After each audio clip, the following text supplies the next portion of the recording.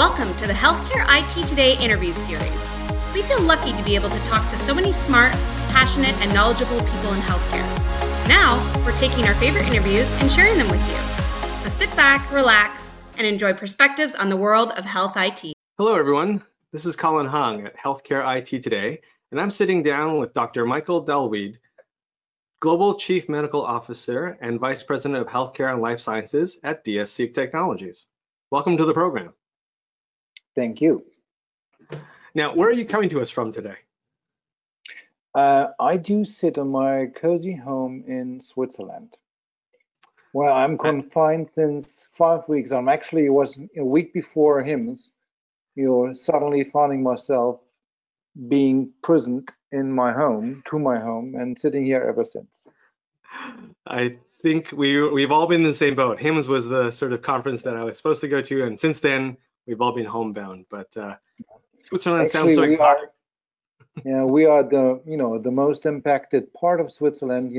I'm just looking over the border over there, out the window. There's Italy, so therefore it is the part which has been affected the most. Wow. Well, thank you so much for taking time today to come and talk to us and our viewers. I really do appreciate it. Sure. One of the things that you are a proponent of is patient-driven care and engaging patients so that they are more active participants in their care. But what does patient activation and patient engagement look like in the middle of a pandemic? It is exactly what we do, and what we had to do far faster than we thought we could be doing it or should be doing it. So for us, the entire journey started like mid-January, where in a region in China, actually Guiyang, not Wuhan, but Guiyang, the regional government started to reach out to us. They are clients of ours with our healthcare software products.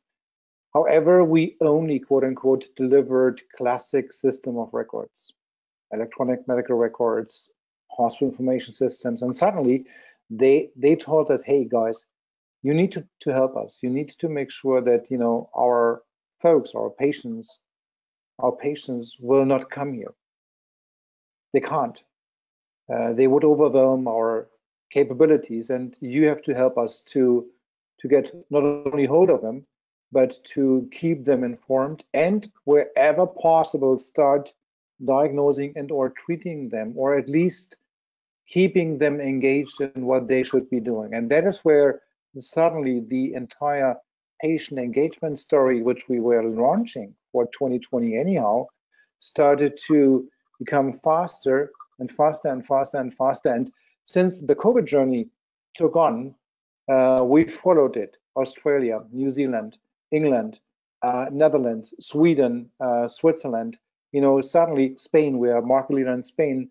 Every single one started to do exactly the same, reaching out to the public, reaching out to potential patients, telling them what to do, what not to do, being a source to just, everybody as a patient was frantically trying to call ED services or calling GPs or whatever, and all these services got overwhelmed, totally overwhelmed. No one was able to cope anymore, and we had to create, patient-centric, virtual, electronic, digital means, and that is what we mean by patient centricity. And to be honest, we never expected it to be that influential in that way as we have experienced it right now. So what you're talking about, it isn't just strictly telehealth, which we've heard a lot about it. We're talking about patient communications, just making sure that they continue to keep up with whatever treatments and regimens that they were on. Sounds like it's a multi-pronged approach to keeping these patients engaged. It is a multi-pronged approach, and it has many different avenues. It starts with maybe something like a bot, where the classic 20 different questions are being addressed without engaging anyone. Then it goes to, okay, you might be affected, but we don't know exactly how. Hence, let's start communicating where I can see you, talking to you, really asking the right questions, and maybe being able to utilize this one to get your vital signs addressed through that communication. And therefore, me acting as a physician or a nurse or a practitioner, whatever it is, examining you without touching you, but at the same time utilizing technology, being transmitted through the means of, the tele capabilities, far more than just classic telehealth. And then last but not least, since we as well got involved in, okay, if you are afraid how to get tested, how to organize the testing capabilities up to a point where we've organized ways how patients could receive their test kits at home, connected through these means, but as well as at the same time being part of the overarching process to make sure that nothing got lost between me saying as a patient, hey, do I need a test? Yes. If yes, send me the kit. I'm doing it under your supervision the right way, the swabbing, and then I put it into the kit and send it back, but it is being labeled. It has a barcode. I print out the barcode at home. I label the vial the right way, and then the entire process being back into the healthcare environment, into the hospital or the laboratory where the testing took place. And then last but not least, you as a doctor reaching out to me again saying, everything is fine. Or, hey, you have to get into quarantine for 14 days and we will be following up with you every single day, again, through this one. Yeah. This is far more than just telehealth. No, I love it. And what you just described there is sort of a connected health utopia, everything from the cell phone to, education material through virtual visits, all of that working seamlessly together. That is amazing that you're working with governments to provide that. And we were not ready. I wouldn't say we invented it as we went ahead, but I would say that, we had different elements which we had to stitch together to deliver in a far faster fashion as we would have thought before. That's what happened. Amazing. I love that story. One of the questions that I have to ask is, in this sort of pandemic situation, the focus, rightfully so, is around preserving life. And that's where most of the organizations are putting their focus, the prevention of spread and then the preservation of life. In that mix, of course, patient experience, patient satisfaction, patient centeredness can sort of be deprioritized, let's say. But you've seen some organizations that haven't done that have been able to keep that flame of patient experience burning, even though we're in this pandemic. What can you share with us there? Two answers. Number one, I was totally amazed by the sheer fact of patients' willingness to participate. I want to give you a specific example. Just 10 days ago, literally 10 days ago, the German governmental agency for the epidemic, if you will, the Robert Koch Institute, released an app which is doing nothing else but what they are calling data donation for corona research. 10 days ago. The uptake of that non-mandatory voluntary app was 300,000 in 1 week. So I guess whatever has been the worry in terms of, hey, we have to convince the public to take on the digital apps, and so I can't see the worry anymore. I can't. So and I'm not sure whether we will. For me, this one here is kind of the kindling moment, really the kindling moment for patient engagement capabilities. And I guess every single discussion we've had before, is it the right UX, and is it whatever kind of security here and data protection there? I guess everybody has seen that it's not that important, but saving lives, right? So, yeah, given the right motivation, it sounds like the objections we put up beforehand are no longer big deals. Sure, you have to have a good UX and you should have proper security, but if the purpose of the application is noble and helps, there is evidence that people will go ahead and adopt it, right? So that isn't a barrier, as much of a barrier as we thought it was. which actually kind of leads me to the next question, which is around, you just mentioned the fact that we now know that adoption of applications is not as hard or as complex as maybe we were worried about before the pandemic. Are there any other things around pop health or public health that you see are going to be permanent changes as we pass through this COVID-19 crisis?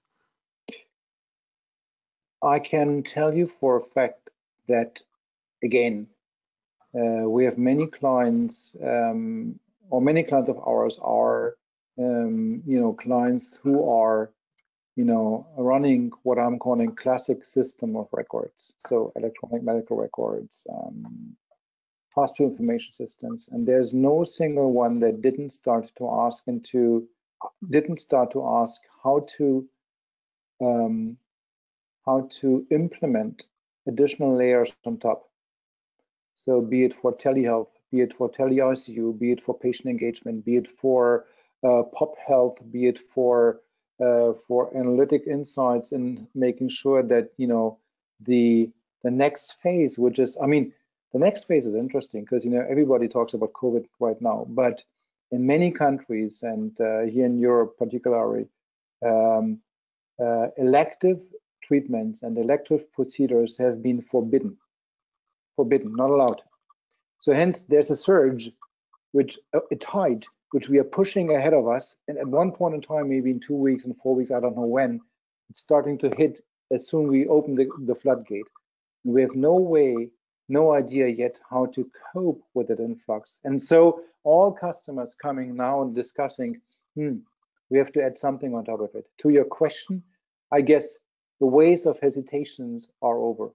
The days of hesitations are over, and we are in a situation now where everybody's thinking through what to add on top of the classic healthcare IT stuff we have seen so far. You actually penned an article back in January, which seems like a lifetime ago now, that looked at sort of the 2020 technology trends and the future of work. And in that article, you talked about the shift in design thinking, using teams as high performers, a new way of business leaders. But one that stood out for me, which is particularly relevant now, is the increasing value of data. I think that's what you called it. Can you expand on that sort of thought of why you put that and why you thought that 2020 was really going to be the year where data was going to be extremely, extremely valuable to us? I mean, the classic discussion, data is the new oil and healthcare is kind of, a gazillion years old. However, it was more and more and more than just talks and PowerPoints and flashy presentations. And I guess we have seen enough proof and evidence that platform players and many of the folks who are into AI, deep learning, apps creation are getting real. If this seems, we would have seen yet another surge of AI folks. If you would have gone to RSNA last year, or the radiology show, you would have seen, I guess, 400 plus different offerings when it comes to AI. And I guess what I've seen so far is that it had created a wave, a surge, a tide for potential data utilization, and I felt like as if in 2020 it is time to look into the reality. And the reality is that it started to hit. And with that, I wanted to make sure that we are asking the right questions. And those questions are we ready? Not in terms of technology, but in terms of, the meaningful way to deal with data, the meaningful way to deal with, the insights being generated due to data. I want to give you a few examples. If we are of the opinion that, for example, for a given radiologist, the future of his or her work will be influenced by AI type, DL type kind of apps.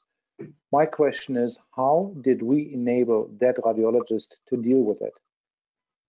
How did we treat him or her to make sure that the value that gets out of it is being validated enough? What gives him or her the criteria to make sure that the clinical decision making based upon those AI outcomes is valid, is clinically valid? That's an educational process where we physicians didn't go through. That's question number one. Question number two, how to make sure that the data which we are utilizing for creating those insights is hardened enough and good enough and valid for the purpose.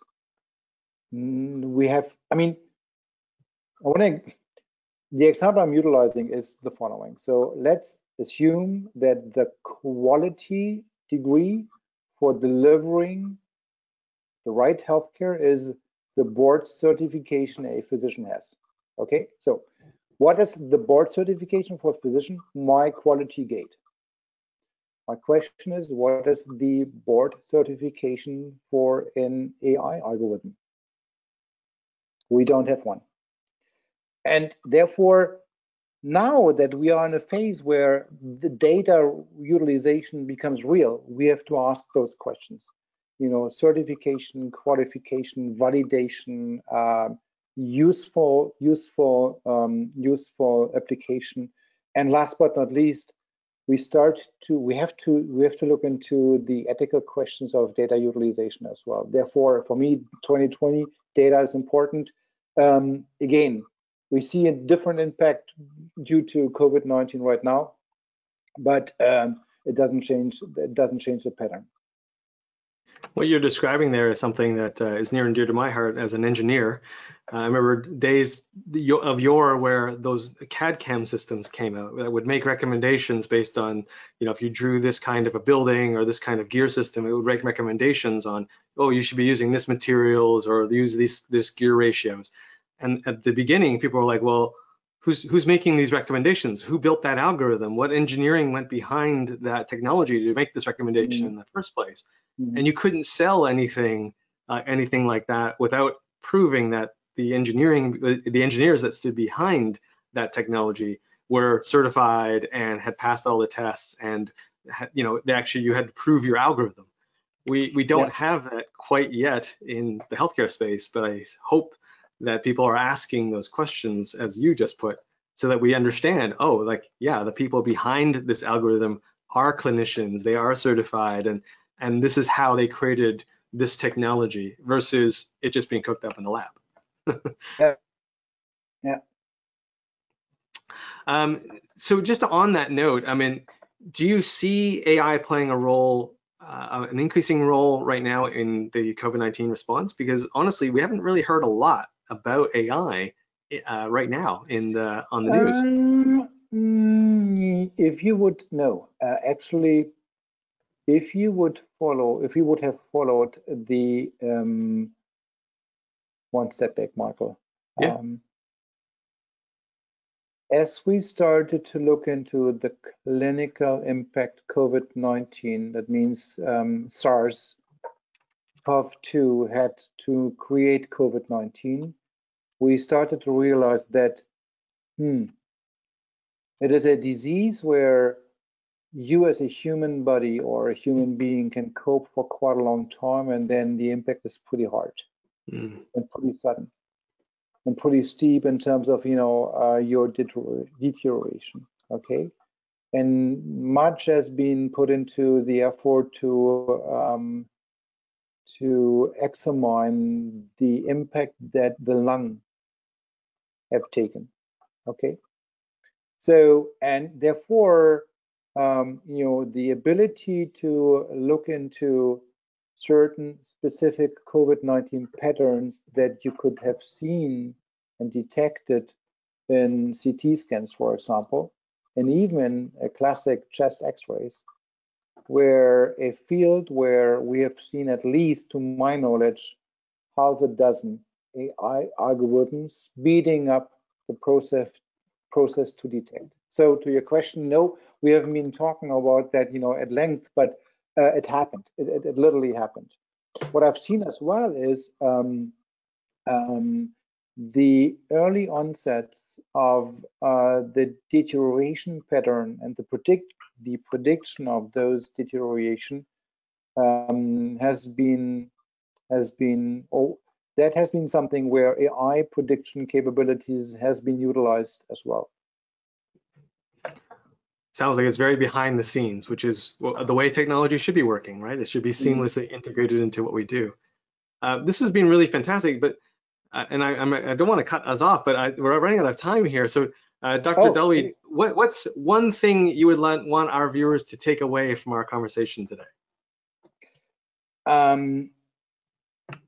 As a patient, take over responsibility, and the delivery of healthcare will more and more through virtual and distant and patient-centric matters, and this becomes the normal way how treatment and diagnostic processes are going to happen. I love it. I love it. And if people want to find out more about DXC technology, where can they go? Just our website. Awesome. Easy. Well, thank you so much for your time today. Thank you for coming to us all the way from Switzerland. Really appreciate your knowledge that you shared with us. Thank you. Thank you for your time. Stay safe and healthy.